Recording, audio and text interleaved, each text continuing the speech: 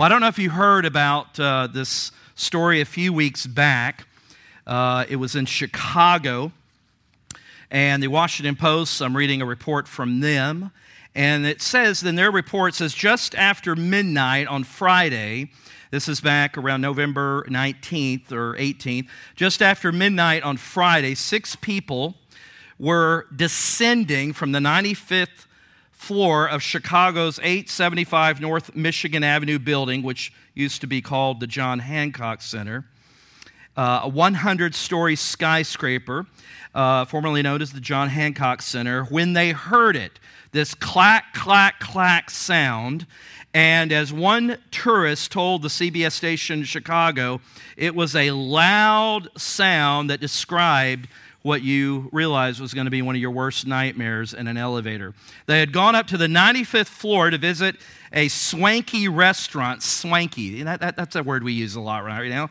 But anyway, I've been up there. It's a wonderful restaurant because you go up to the top of the John Hancock building at night and you just can see all the beauties of the city of Chicago. You don't see all the problems, you just see all the beauty of that wonderful city. But there's a restaurant on the 95th floor, and it overlooks the skyline, and they had chosen the express elevator. I might have been on that elevator one time when they went on their way down. But suddenly, it started moving a little too fast for comfort. Anybody hear about this in the news? Well, good. This is. See, I'm providing you a public service this morning by getting you updated on the news. All right.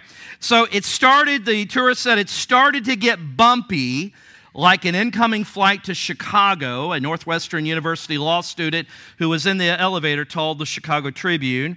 It whizzed past all the usual stops, falling and falling and falling 84 floors before coming to an abrupt stop somewhere between the 11th and 12th floor. One of the men on the elevator said, "I believed we were going to die. We were going down, and I felt that we were falling down. And then I heard this clack, clack, clack sound, and it was the sound of being trapped in an elevator. They pressed the emergency button. The 6 strangers, including this individual and his wife, 2 law students from Northwestern, and 2 others, including a pregnant woman." Yeah, ladies. They were stuck in the elevator for roughly 2.5 hours as firefighters tried to figure out a way to reach them. The problem was they were trapped in a blind shaft, meaning there were no doors through which the firefighters could enter the shaft and get to them. And again, they were in that express elevator, and by express, it bypassed a lot of the normal stops. The malfunction had been caused by a snapped hoist rope or elevator cable. Other cables were still attached, keeping the elevator from plummeting to the floor. Finally, just before 3 a.m., they were rescued. None of the 6 were injured. And I find this last statement kind of funny. The building's general manager could not immediately be reached for comment regarding the status of the investigation. Now, when I go, most of the elevators is over at the hospital, and if it doesn't start moving in about 5 seconds, I find my blood pressure start. I don't want that to happen. But when I read that story, I thought, what a picture or a metaphor for life. Think about it. You're at the top of everything. Everything's going good. Well, just like at the top of this building, having a fine meal, and life is just sometimes suddenly, before you know it, you're descending 84 floors like that. Now, thankfully, they didn't hit bottom, or they all might have been killed. But isn't that sometimes the way life is? That things are going well, everything seems to be going fine, and then all of a sudden, we find ourselves descending and hitting bottom, wondering, how in the world did this happen? How did we get here? How did I get down to this low point? Well, there's things that just happen in life. Life happens, doesn't it? Right? Life just happens. I remember years ago, I was at a pastor's conference in Chicago at Moody Bible Institute, and a prominent pastor pastored a massive megachurch and books, and the picture of success. Began to talk about a time on a particular weekend, Easter weekend. I think they would average in their church maybe 6 or 8 weekend services around Easter because of the size of this church in Chicago.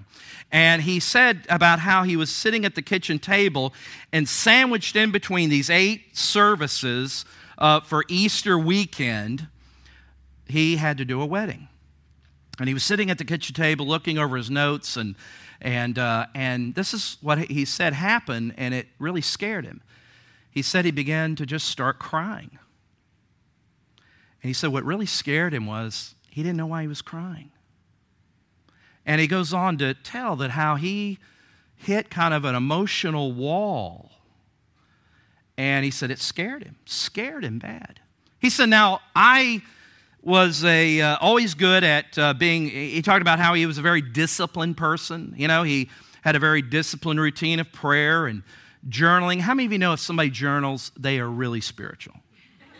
I think my last entry was somewhere last August of 2016, and I'll pick it up. And I just got free from trying to do stuff. I just pick it. My kids are going to read that one day like, okay, what happened between the year 20, whatever.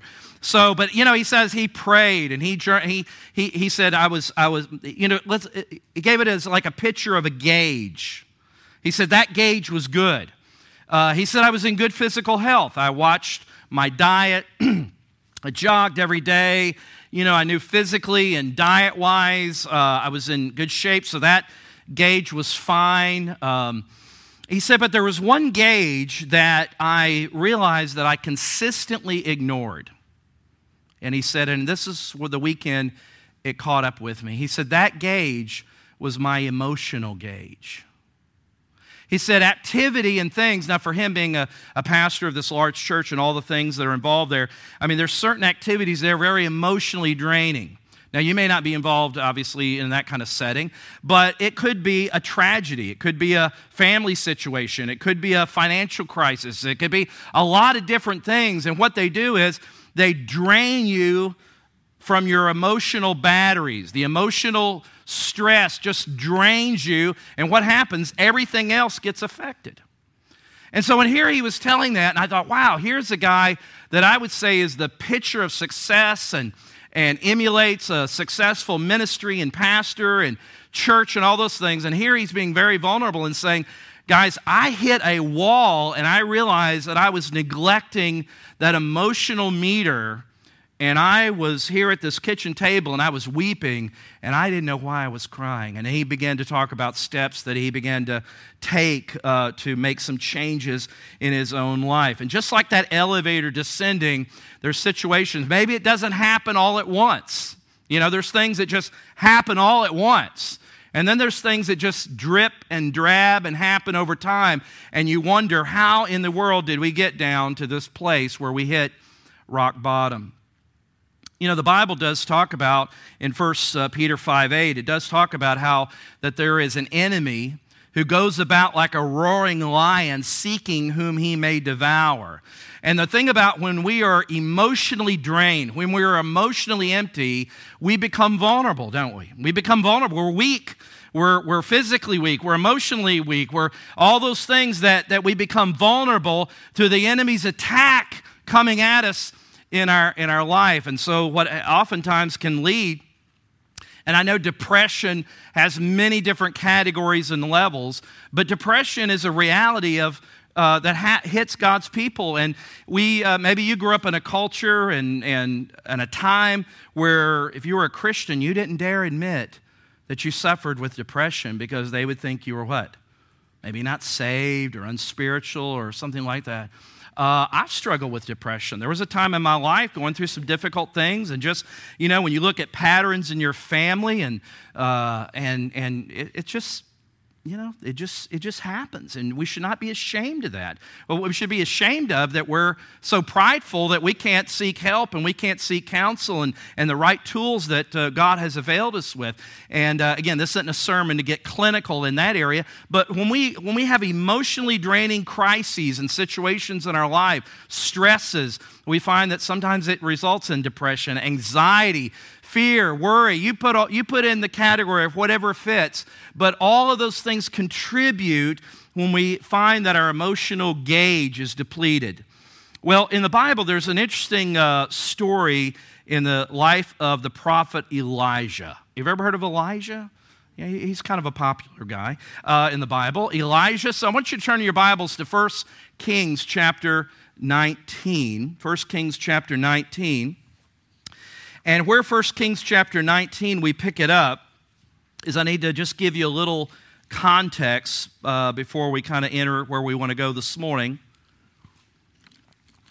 And we're going to look primarily at 1 Kings chapter 19, but let me kind of just paraphrase 1 Kings 18, which most of you are pretty familiar if you've had some experience in the Old Testament stories. But in 1 Kings chapter 18, this kind of sets us up where we want to go. There's a big confrontation that Elisha, he was a prophet of God, and at this time, Israel, remember Israel is the northern kingdom and Judah the southern, they're split, there was a civil war, and Israel's king was, the king was by the name Ahab, okay? And his wife, I bet you know his wife, Jezebel, all right? Don't say Martha, Jezebel, all right? And that was his wife, and she was a ruthless woman. He was a ruthless king. In fact, in 1 Kings chapter 16, you don't need to look at it, but it says that Ahab did more evil in the sight of the Lord than all the kings prior. Now, that was a tall order for him to do that, but that's the way the Bible describes him, as someone who did more evil in the sight of the Lord than all who were before him. So what happens is Jezebel, Ahab's wife, her father was a pagan priest who was part of this religious idolatry of Baal, B-A-A-L. And so she had brought in and introduced and cultivated idolatrous worship into the nation of Israel. And she was very much a propagator of the worship of Baal, this idolatrous pagan worship. Her father, again, was a high official, and so she was part of that. And so it reached a crescendo, to cut to the chase, where Elisha challenged the priests of Baal and said, look, we're going to have a showdown at the OK Corral. We're going to have a showdown, and that if Baal is God, then we will demonstrate and worship him. Or if God, Yahweh is God, we will worship him. And you know the way that he set the parameters to test it was this, that we're going to build, that whichever God answers by fire, that will be the true God. Now, if you read 1 Kings 18, you'll see where he let the Baal priests kind of do their thing, and they did all sorts of crazy shenanigans trying to call upon their God, which didn't exist. It's hard to get false gods that don't exist to answer, right? And so even you read Elijah kind of mocking them, maybe he's on vacation. One translation suggests maybe he's in the bathroom. The Living Bible actually says that. I'm not making that up. All right, I'm just telling you there, all right? And so he's mocking them. Of course, nothing happened. They went through the day and through the night, and of course, false gods don't answer because they're not real, right? So Elijah, you know the story, Elijah went up and he rebuilt the altar, and he prayed, and what happened? Yahweh, God of Israel, the true God, answered in fire and consumed that altar. And I think the old King James says it licked up the water. Remember, he had them pour gallons of water on the altar just to show that there was no sleight of hand or magic or anything like that involved. And so as a result of that, he had all those priests, those false priests, he ordered, now that God had their attention, he ordered that they all be killed, all right? So it was a tremendous victory for God. It seemed like God was using the prophet Elijah to move the nation back to truth and the worship of the true God, and everything seemed to be kind of reversing itself, and everybody seemed pleased except Jezebel. She didn't like this, so she put out a hit on Elijah. And if you want to follow up on the screen, we're in 1 Kings 19, and look with me at verses 1, 2, and 3. It says that when Ahab got home, I love that, when Ahab got home, oh man, you know, ladies, trouble was happening. She was not happy. When Ahab got home, he told Jezebel everything that Elijah had done. Not only did God demonstrate himself by fire, showing who the true God was, but he had all these false prophets killed. And it says that he told Jezebel everything that Elijah had done, including the way he had killed all the prophets of Baal. So Jezebel sent this message to Elijah. She got on her Facebook page and sent out this message there.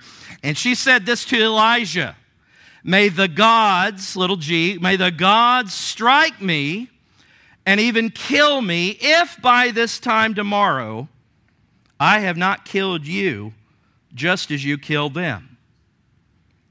Look at verse 3. This mighty man of God, what happened? It says Elijah was afraid and did what? He ran for his life. He fled for his life. He went to Beersheba, a town in Judah, and he left his servant there. Now the Bible, I love this, James 5:17, I kind of sandwiched it into these verses, but James 5:17 says that Elijah was a human as we are. Say that. Elijah was a human just as we are. See, we think sometimes when we read these stories in the Bible, these are super gigantic spiritual people, right? And they could never relate to our problems or issue. Well, James says that he's just as human as we are. He was just a normal guy, but what made him different was he believed and obeyed God. But even people of faith, sometimes we struggle with being full of what? Faith. Sometimes, you know what happens? My activity on Sunday morning is to preach faith to the faithful. I need faith. You need faith, right? And so Elijah is just as a human. All right, let's get back to 1 Kings, verse 4. And then it says Elijah then went on alone into the wilderness. Okay, went alone into the wilderness, traveling all day. And he sat down under a solitary broom tree and prayed that he might what? He said, "I have had enough, Lord. Take my life, for I'm no better than my ancestors who's already died." What was he saying? He's saying, God, I don't want to do this anymore. Have you ever said that? You ever said, I'm done? Have you ever said, I'm finished? I can't do this anymore. Now, wait a minute. He just came off of this mighty, powerful demonstration of God's power in chapter 18. And one little threat by Jezebel, he's ready to do what? I don't want to say he's suicidal, but he's basically just saying, just take me now. I don't want to do this anymore. I think he, in that moment, and we'll look at this, we'll unpack this briefly this morning, I think not only was he done, there was no fight left in him, take me now, God, I think for that moment in time, he hit rock bottom. You ever been there? Now, I know your heads are frozen because you're religious and you don't dare move. Yes, I'm going to nod my head, yes, multiple times, at least once a week. Now, I'm being facetious on that, but there are times in my life where I felt I'd been like on that elevator, and it was just God's mercy that little slither of cord was keeping me from crashing to the bottom, right? But I felt like just in that moment, I felt like I had hit rock bottom. Well, this morning I want us to look at some principles on what to do, and that's the title of this message, what to do when you hit bottom. What do you do when you hit bottom? Can we learn some things from God's Word? Let this be an encouraging word to us today. You may say, well, I'm glad I've overcome that. Well, I don't want to be pessimistic and I don't want to be negative, but trust me, save this, put these away, because in life, these will recur when you will find yourself maybe at a place of Elijah where you just said, God, what? I'm done. I'm out of here. I'm done with these people, right? I love the story. I got to tell this. It's not in my notes, and that's always dangerous. But I love the story of this guy that on Sunday morning, you may have heard this, on Sunday morning, his mother came in to wake him up to get ready for church. And he said, I'm not going to church today. She said, why aren't you going to church? He said, I just don't want to go. She said, well, give me 2 good reasons why you are not going to church today. He said, well, first of all, they don't like me, and I don't like them. And she says, well, those are horrible excuses. And he said, well, you give me 2 excuses of why I should go. And she said, well, first of all, you're 45 years old. And secondly, you're the pastor, all right? So there you go. I had to throw that in there. Well, let's pray. Let's pray and ask God's blessing over His word this morning. Heavenly Father, encourage us through your word today. Lord, I know that, Lord, that I thank you that your Bible, your word says that these are not just stories, but these are accounts in their historical truthfulness. They're also written and included for us today to be lessons that we can learn by your servants. And I pray that through the servant Elijah that we can learn at this moment in time in his life that we can easily relate to and connect with. And so I pray, God, that you'll speak to us and minister to us through your holy word today, the voice of the Lord in the scriptures. And we pray these things in Jesus' name. Amen. Well, let me give you just some principles here. I like principles because they're timeless. And what do we do when we feel like we've hit bottom? Well, I think first of all, let me suggest is to review the practical. Review the practical. Sometimes we really want to get super spiritual, but sometimes it can be a physical or a practical issue. Remember what Elisha had just come off of. He had a huge spiritual confrontation. There was a very, to say it very lightly, he was just worn out. It was an emotionally draining, we kind of read it and think, well, we kind of know the outcome, but imagine he's up there against all these demonic false priests, and he is up there by himself as a representative of God, that God, I don't know if he said this, maybe this is what I would say, God, if you don't come through, I'm dead. Now, we can smile at that, but I think some of you say, God, if you don't come through on this, if you don't answer, God, if you don't make yourself known, I'm a goner. I have nowhere else to go. And so here he is tired. He's drained, and it seems as though everything is kind of coalesced in this moment. Look with me at 1 Kings 19, 5 through 8. It says, then Elijah laid down, and he slept under the broom tree. That's a desert bush that could grow up to maybe 10 feet, had small leaves around it, had a blossoming flower that was pleasant to smell, and he just kind of slept under this broom tree. But as he was sleeping, an angel touched him and told him, get up and eat. And he looked around, and there beside his head was some bread baked on hot stones and a jar of water. So he ate and he drank and he lay down again. Then the angel of the Lord came again and touched him and said, get up and eat some more, or the journey ahead will be too much for you. So he got up and ate and drank, and the food gave him enough strength to travel 40 days and 40 nights to Mount Sinai, the mountain of God.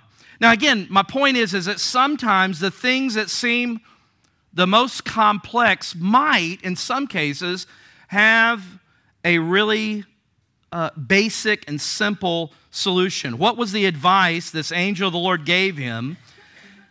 Rest, eat something nourishing. In other words, replenish your body. Now, Jesus, we know, we won't turn to it, but there's occasions that we know that the Bible says in Luke 5, for example, where the crowds were always around Jesus, ministering. Do you remember the woman that touched in the crowd, touched him? And I think the old King James says he felt virtue leave his body. There was something, again, that when ministry and that's going on there with Jesus, that there was something that even when that woman touched him, he felt something leave him. There was something very pressing and emotionally, can I say, draining. Because we forget that Jesus wasn't half man and half God. He was fully, what? Human. Fully human.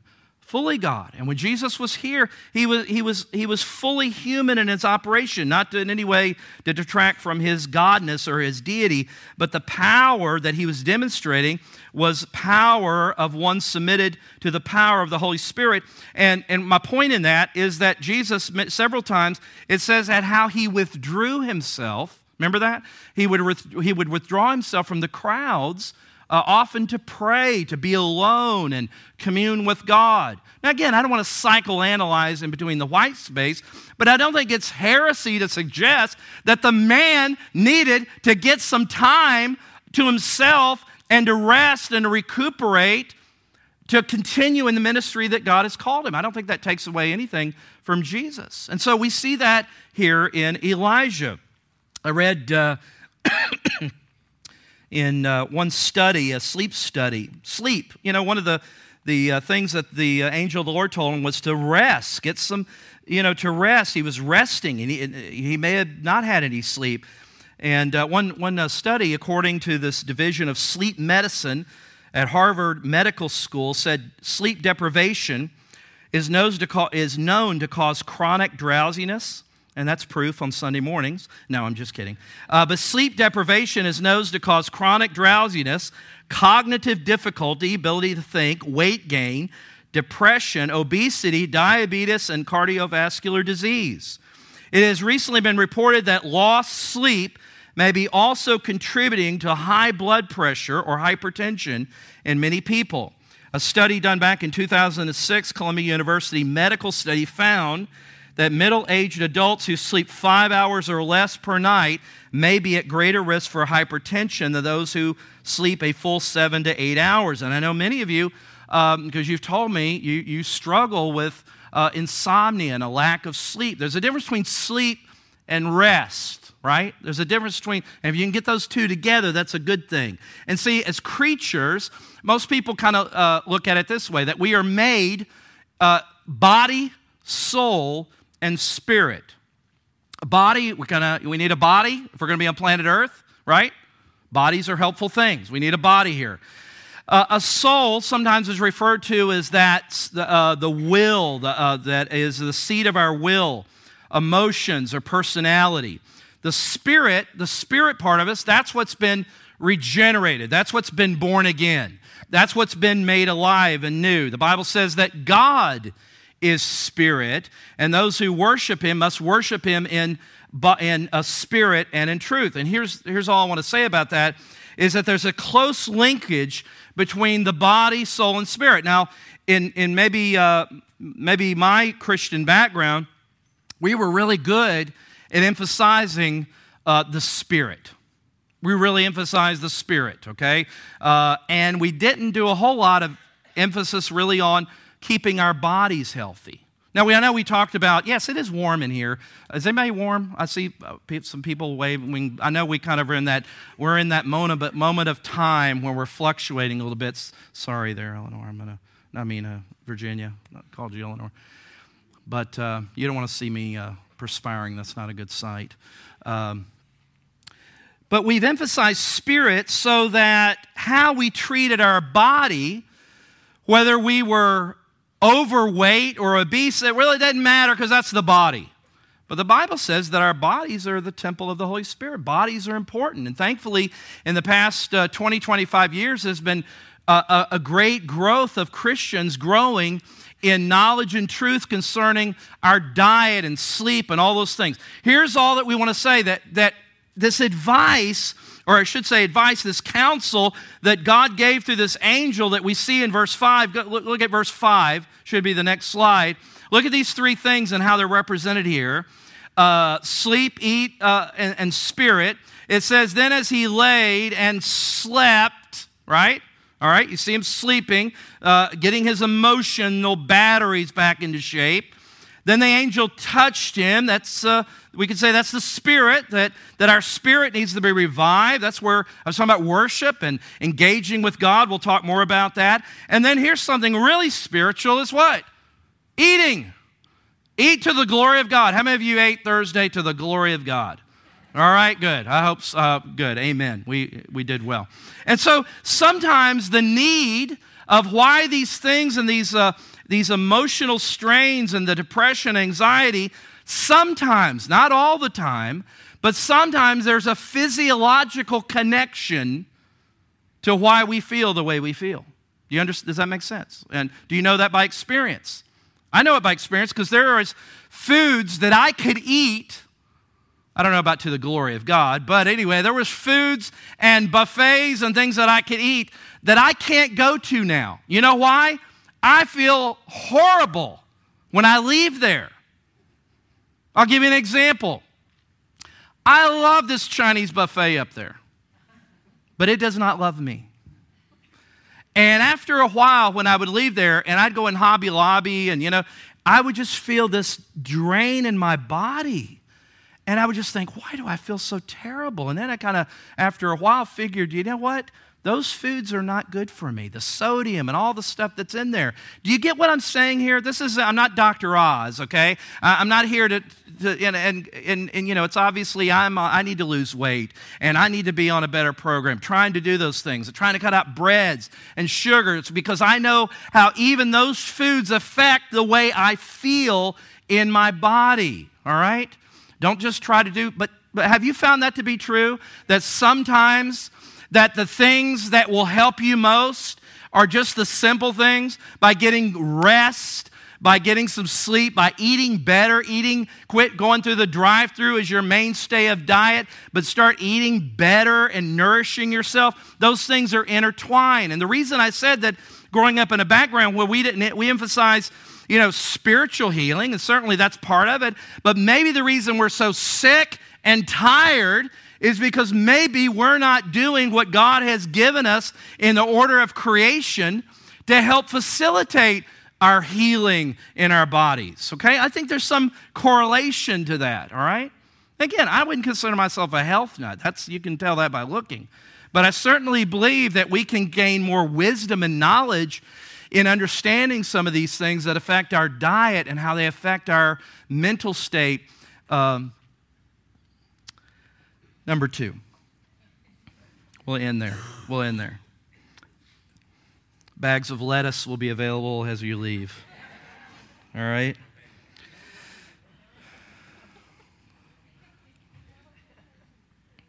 Secondly, not only review the practical, but reconnect to the presence of God. I love something, I don't have the verse, but when God told Moses to go tell Pharaoh to let my people go, Moses said, I'll go if you do what? You go with me. There's value. Even as we talked about worship, there's an importance of being in the presence of God. Look with me at verse 9, 1 Kings 19:9. And it said that Elijah, there he went into a cave and spent the night in that place, and behold, the word of the Lord came to him. He positioned himself to be in the presence of the Lord. And he said to him, the Lord says, what are you doing here, Elijah? And then he went on to, I'm going to skip verse 10. Look at verse 11. Let me just skip down to verse 11.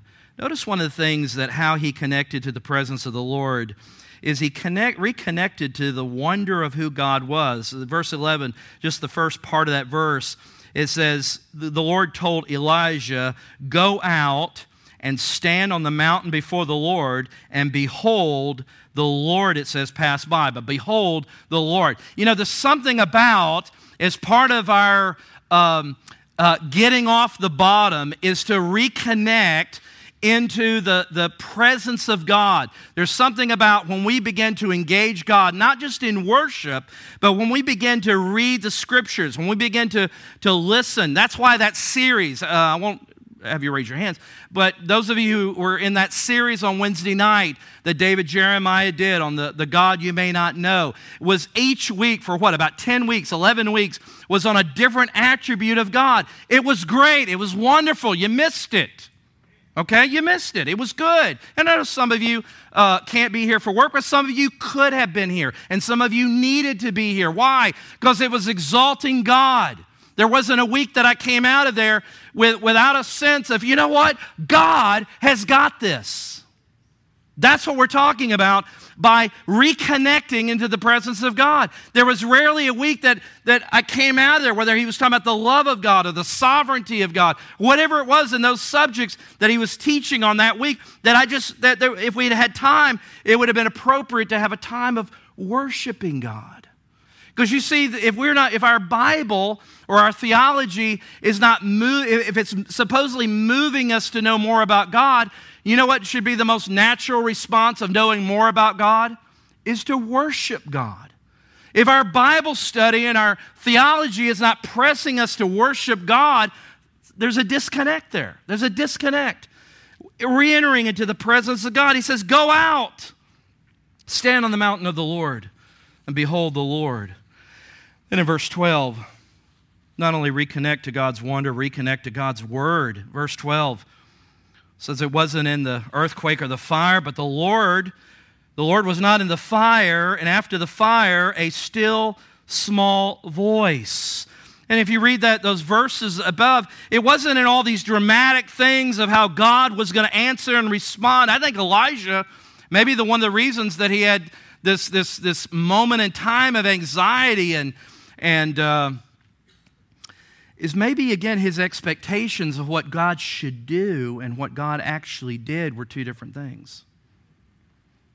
Some of us, if we're honest, we have been or are right now just disappointed with God. And I think, you know where that disappointment comes from? It's because we have had our expectations not be God's expectations. In case you haven't figured this out, God is not obligated to meet your expectations about Him. That's why He has the job. He's God. He's in control. And sometimes our inability, people say, well, I just walked away from God. Really? First of all, you can't do that. But when people say that, it's like, well, or the implication is, you know what, God really didn't deliver on this situation, so I'm giving up on God. Well, here's some news. God hadn't given up on you. He's still for you. Do you believe that? And so Elijah had to take some time where he had to connect with God. And I love that. You've heard me say it before.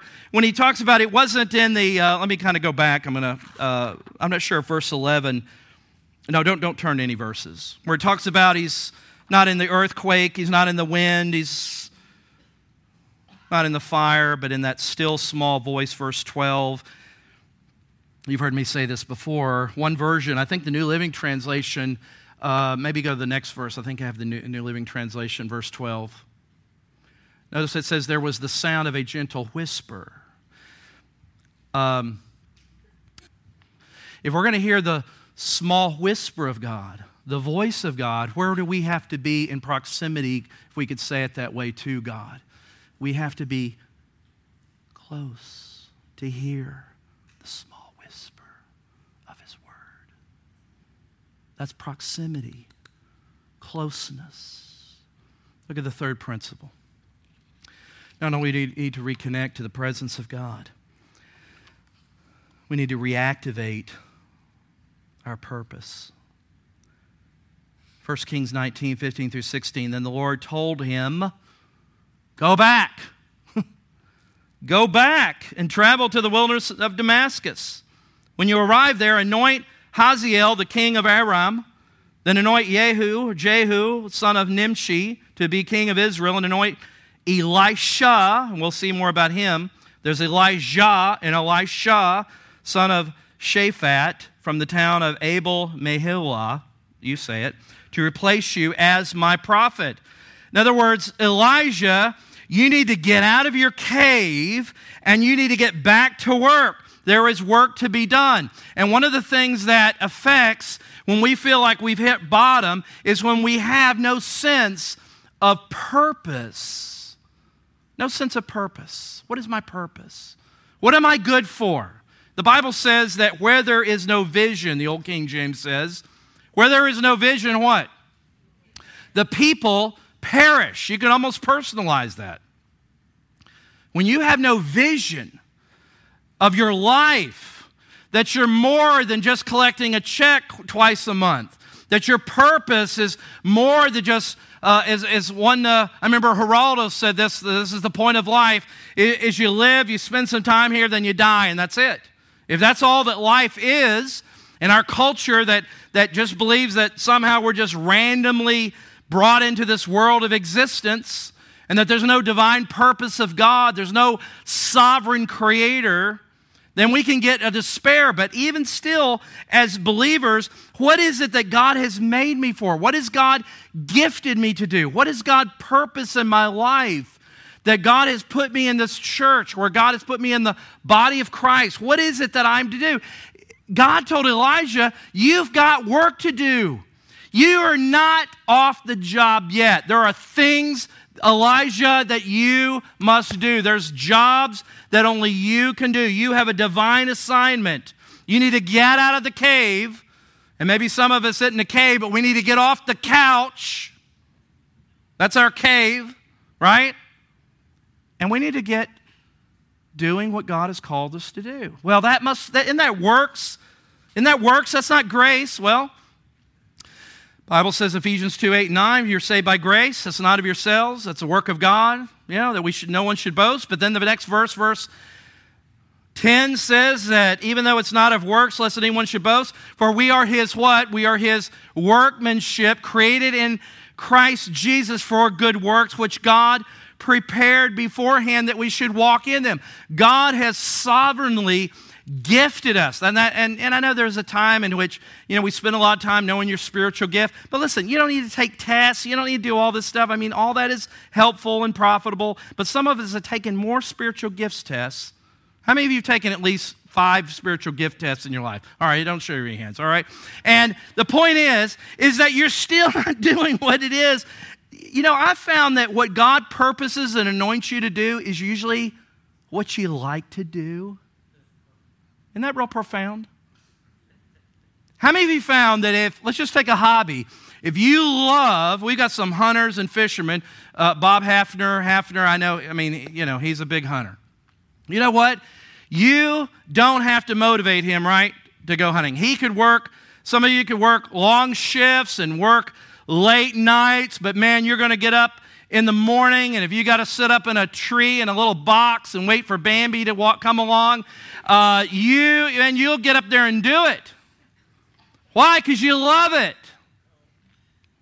Have you found that to be true in life? You don't need to be motivated. And when you begin to do things and operate with things in the church, some of you have a gift of serving. You love to serve. You love opportunities to serve. You don't have to be corralled. You just say, give me the opportunity. I want to serve. I want to serve the church. I want to serve the Lord through the church. I mean, those are the things that when we begin to function those things, that we begin to find that sense of purpose of why God has placed me in the body and what gifts and abilities that He has given me that only I can do, that only I can bring.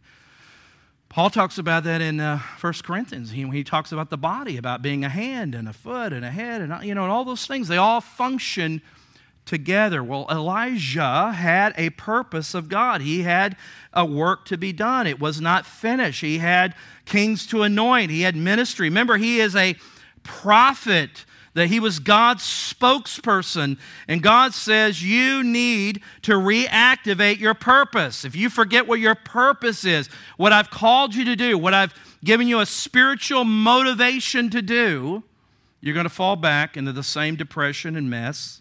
Paul, this is always encouraging because there was a place that Paul, writing to his son Timothy, not the natural son, but his spiritual son, in 1 Timothy 4:14, I'm not sure if I have that up there, but he had to remind Timothy to do what? He said, do not neglect the spiritual gift you received through prophecy spoken over you when the elders of the church laid hands on you. What is he saying? Don't neglect the spiritual gift that God has given you. In another place, he told him in 2 Timothy, he told him to fan into flames the spiritual gift. He needed a little kick. He needed a little motivation to reactivate his God-given purpose. Fourthly, Elijah, like us, we have to sometimes readjust our perspective. Look with me at verse 10. I'm kind of going backwards here, but I want you to see something. Earlier in chapter 19, verse 10, we kind of glossed over it. Elijah, as he's kind of complaining a little bit before the Lord, notice what he says here. Elijah replied to the Lord, this is earlier, verse 10, I have zealously served the Lord God Almighty. You ever felt like, God, I deserve to sit out for 6 months. I deserve this pizza. I deserve this long 8 to 10 hour nap in the middle of the day. I deserve this, God. I zealously served you. But the people of Israel, there he is. See, the reason I'm like is those people have broken their covenant with you. They've torn down your altars. They've killed every one of your prophets. And notice what he says here. He says, I am the only one left. And now they're trying to kill me too. Pretty bad situation Elijah's in, right? Well, God had to kind of change his perspective because if you skip down to verse 18, the Lord tells him that he has reserved 7,000 prophets in Israel. He has 7,000 whose knees have not bowed to Baal. We think, God, aren't you lucky? I'm the only one standing. I'm the only one in this church that's committed. I'm the only one that does this. I'm the only one. And God says, no, you're not. There's a lot of things that go on here you know nothing about. He had to tell Elijah, I've got 7,000 prophets ready to go who have not bowed the knee. So Elijah, get over yourself, readjust your perspective. You ever find yourself whining about stuff, griping and complaining when you don't have the full picture? How many of you have, and I know Lisa would know this, but how many of you have myopia or myopia? I have it. Do you know what myopia is? Lisa, tell her what myopia is, or myopia. Nearsightedness, which means I can read fine. I don't need glasses to read, but y'all are kind of a blur. I don't have distance sight, right? So if you see me driving without my glasses, please stop me, all right? Don't do that, all right? Or don't ride with me. Maybe I should say it that way. You ever experimented with Google Maps? I love Google Maps. I've gone back to houses I grew up in, and you can start in space, and you just can zero in on your neighborhood where my grandparents lived, and all those and then you can zoom out, and you see all of a sudden you just see in perspective your little neighborhood and how it looks in the big picture. Well, guess what? God has the big picture. He knows stuff you don't know anything about. He has got this. He is in full control. And sometimes we need to readjust our perspective, and that's where worship and entering into not just worshiping God, but the knowledge of God. If you're not sure, read a psalm. Read about the greatness and the glory of God. You know what that'll do? It'll increase your vision of God and decrease your vision of you. Because sometimes when we are gripped by fear, our problems and our situations become overwhelming to us, don't they? But look full into His wonderful face, as the song says. And the things of this earth will do what? Grow strangely dim in the light of His glory and grace. Have you found that when you take time to consciously get a vision of God, to look at God and begin to worship God, to read God magnifying truths? Remember Isaiah 6?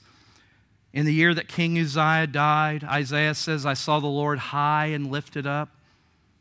Now, what you maybe don't realize is that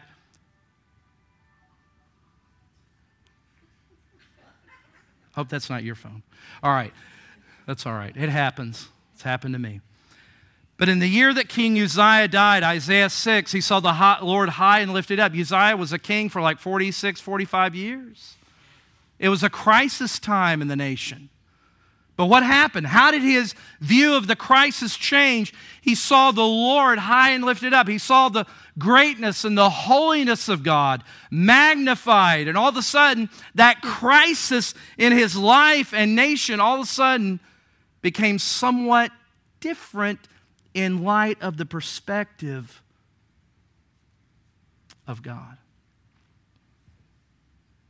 J.B. Phillips wrote a book years back called Your God is Too Small. That's a good title, because sometimes we get overwhelmed and it only reveals that our God is too small. Our God is not the God that helps us to see things in perspective. God had operations and work going on that Elijah knew nothing about. And the last principle, number 5, not only do we need to readjust our perspective, but here's something really practical. Receive godly partnership. This morning at about 5 o'clock, I added that word godly there. Because sometimes the wrong partnership cannot be helpful.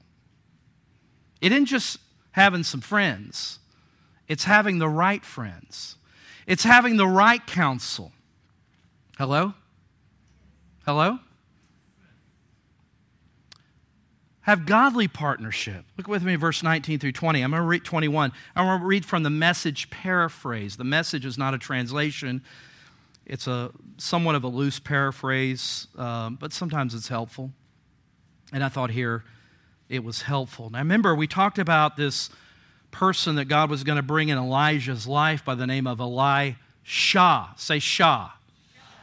Not Jah. Say Jah. All right, so we got Elijah and Elisha, all right? So it says Elijah went straight out and he found Elisha, son of Japhat, in a field where there were 12 pairs of yoked oxen at work plowing. Elisha was in charge of the 12th pair. Elijah went up to him and threw his cloak over him, which was that cloak or that coat was kind of a symbol of Elijah's prophetic office, of his, we might say, his anointing, his mantle, all right? Put his anointing over him. So Elisha deserted the oxen, ran after Elijah, and said, "Please, let me kiss my father and mother goodbye, and then I'll follow you." He had business to attend to, and Elijah said, "Go ahead. But mind you, don't forget what I've just done to you." Go on to the next. I'm reading from the screen, so if you don't move it. All right? So Elisha, he left. He took his yoke of oxen and butchered them. All right? Well, he couldn't just abandon them. He had to, basically what he did is he threw a party for his family. He made a fire with the plow and tackle and then boiled the meat, a true farewell meal for the whole family. What was he doing? Sounds a little bit, but what was he doing? He was relinquishing and liquidizing his business, all right? He got rid of his tools. He got rid of his oxen. He figured, well, might as well throw a party for the family. He's basically cutting all his ties, and it was a true farewell meal for the family. Then he left and followed Elijah. Now here's becoming what? His right-hand man. Now what's the principle here? We're talking about receiving partnership. Is that God provided Elisha to come alongside Elijah in order not only just to follow in his anointing, but also as a friend and as a companion. Here's the point, is that God has never made us to be alone. When he created man in the garden, he said it is not good that you are what? That you're alone. Even in the triune God, Father, Son, and Holy Spirit, there is a mystery in that divine, in that Trinity, that there is a compatibility of Father, Son, and Holy Spirit that are functioning in a fellowship as one together. God never desired us or designed us to be alone. And isolation, that's one of the ways that the enemy knows how to work on us and to take us down paths and roads that we might never go down because we don't have the godly relationships that he has designed us to have. That's why being a part of a church body is so vital and important. And so that's just something that, you've heard me say this. If you read the New Testament, you realize that this Christian life, you can't do by yourself. We are made for one. Even the very word church means called out ones. Assembly, called out ones. It's a plural that we were meant. We are better together. We are better together, and that we need each other. And so even Elijah, as powerful a man of God as he is, as a powerful anointing of God, as a prophet he had, he still needed a friend. He needed a godly relationship in his life. I love how Paul even said to the Philippians about Epaphroditus in Philippians 2:25. Paul, the apostle of God, said, "Yet I considered it necessary to send you Epaphroditus, my brother, fellow worker, fellow soldier, but your messenger, and the one who did what? Ministered to my need." Even the apostle Paul needed an Epaphroditus. We can't do this by ourselves. Paul needed a Barnabas, an encourager. Just sometime when you're reading the scriptures, you ever notice when Paul opens a letter or he concludes a letter, have you ever noticed how many people he's acknowledging and thanking? Quite a number. Paul gets all the, attention, but Paul's recognizing that God had put many people in his life to come alongside of him that were godly partners in the work of the ministry and in the Christian life. Proverbs 18:24, I don't think it's on the screen, but it says, "A person who has friends must himself be friendly." As a pastor, I have a PhD in watching and observing people. That's why I know the brass are sitting over there instead of over there. See, I observe, and I observe behavior. I know those of you who slip out that door because you don't want to come by and shake my hand. I forgive you. I'm not offended. Sherry's not so forgiving, but I'm forgiving. I say, "Hey, did you meet so-and-so?" No, they slipped out. Or they saw us talking with people and, they did the little two-step. I'm joking, but let me say this seriously, is that in a church you do watch and observe people, and many of you who have become a part of this body, I was astounded last Sunday. I think it was Richard Trices. How many of you, I don't know if Jim, some of the others, Sean, you noticed this too, when they said, how many of you have been coming here in the past 2.5 years? I would easily say 80% at least. It's amazing. And again, that's the work of the Lord. It didn't have nothing to do with me.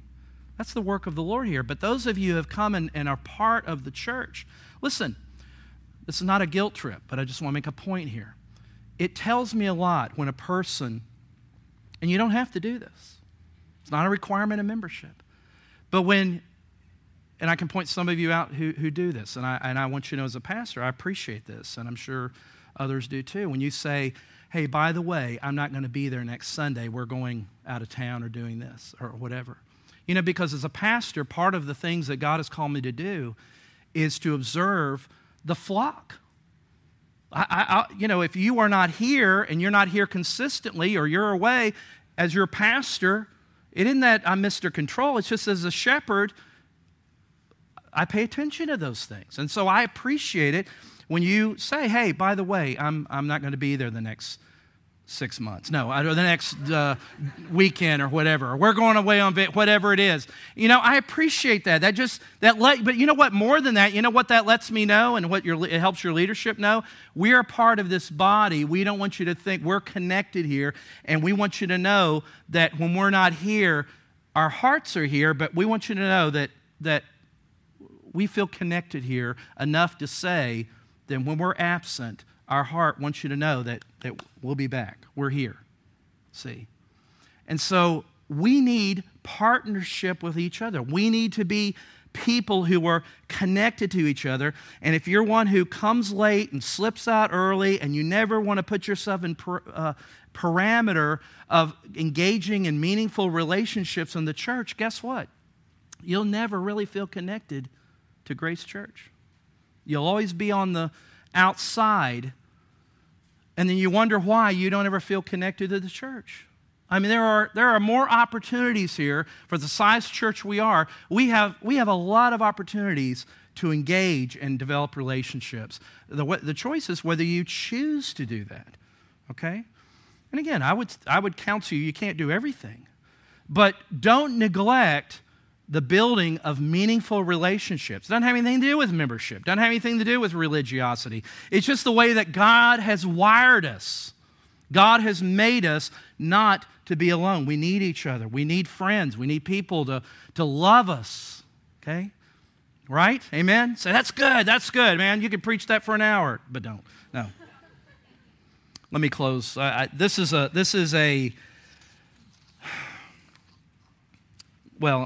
not a true story. It's just told to make a point. It's an old legend, an old myth, but it makes a good point. To kind of modernize it, to modernize this legend, it's a legend of the devil who had he had a garage sale, okay? The devil had a garage sale, and he marked all his tools with their appropriate price. Tools like hatred, envy, lust, deceit, lying, and pride. But separated from all these other tools was a rather harmless-looking but a well-worn tool marked at a much higher price than the rest.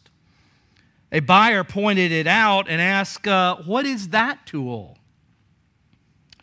The devil replied, well, that's the tool I call discouragement.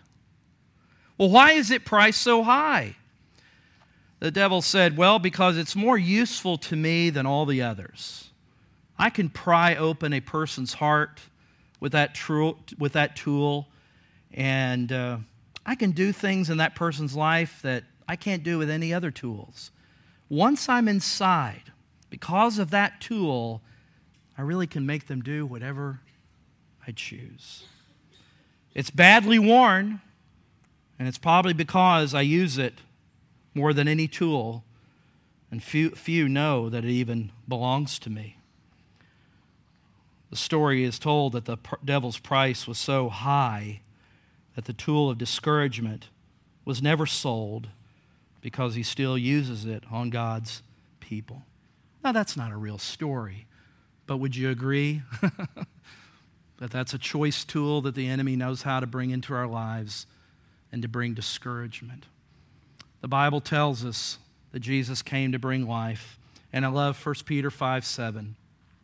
1 Peter 5:7 from the New Living Translation. Look at this. Give all your worries and cares to God, for He what? He cares for you. You don't think anybody cares? God cares. Jesus cares. So what are we to do? Give all my worries, give all my cares, give it all to Him because He cares for you. Let's stand as we close this morning.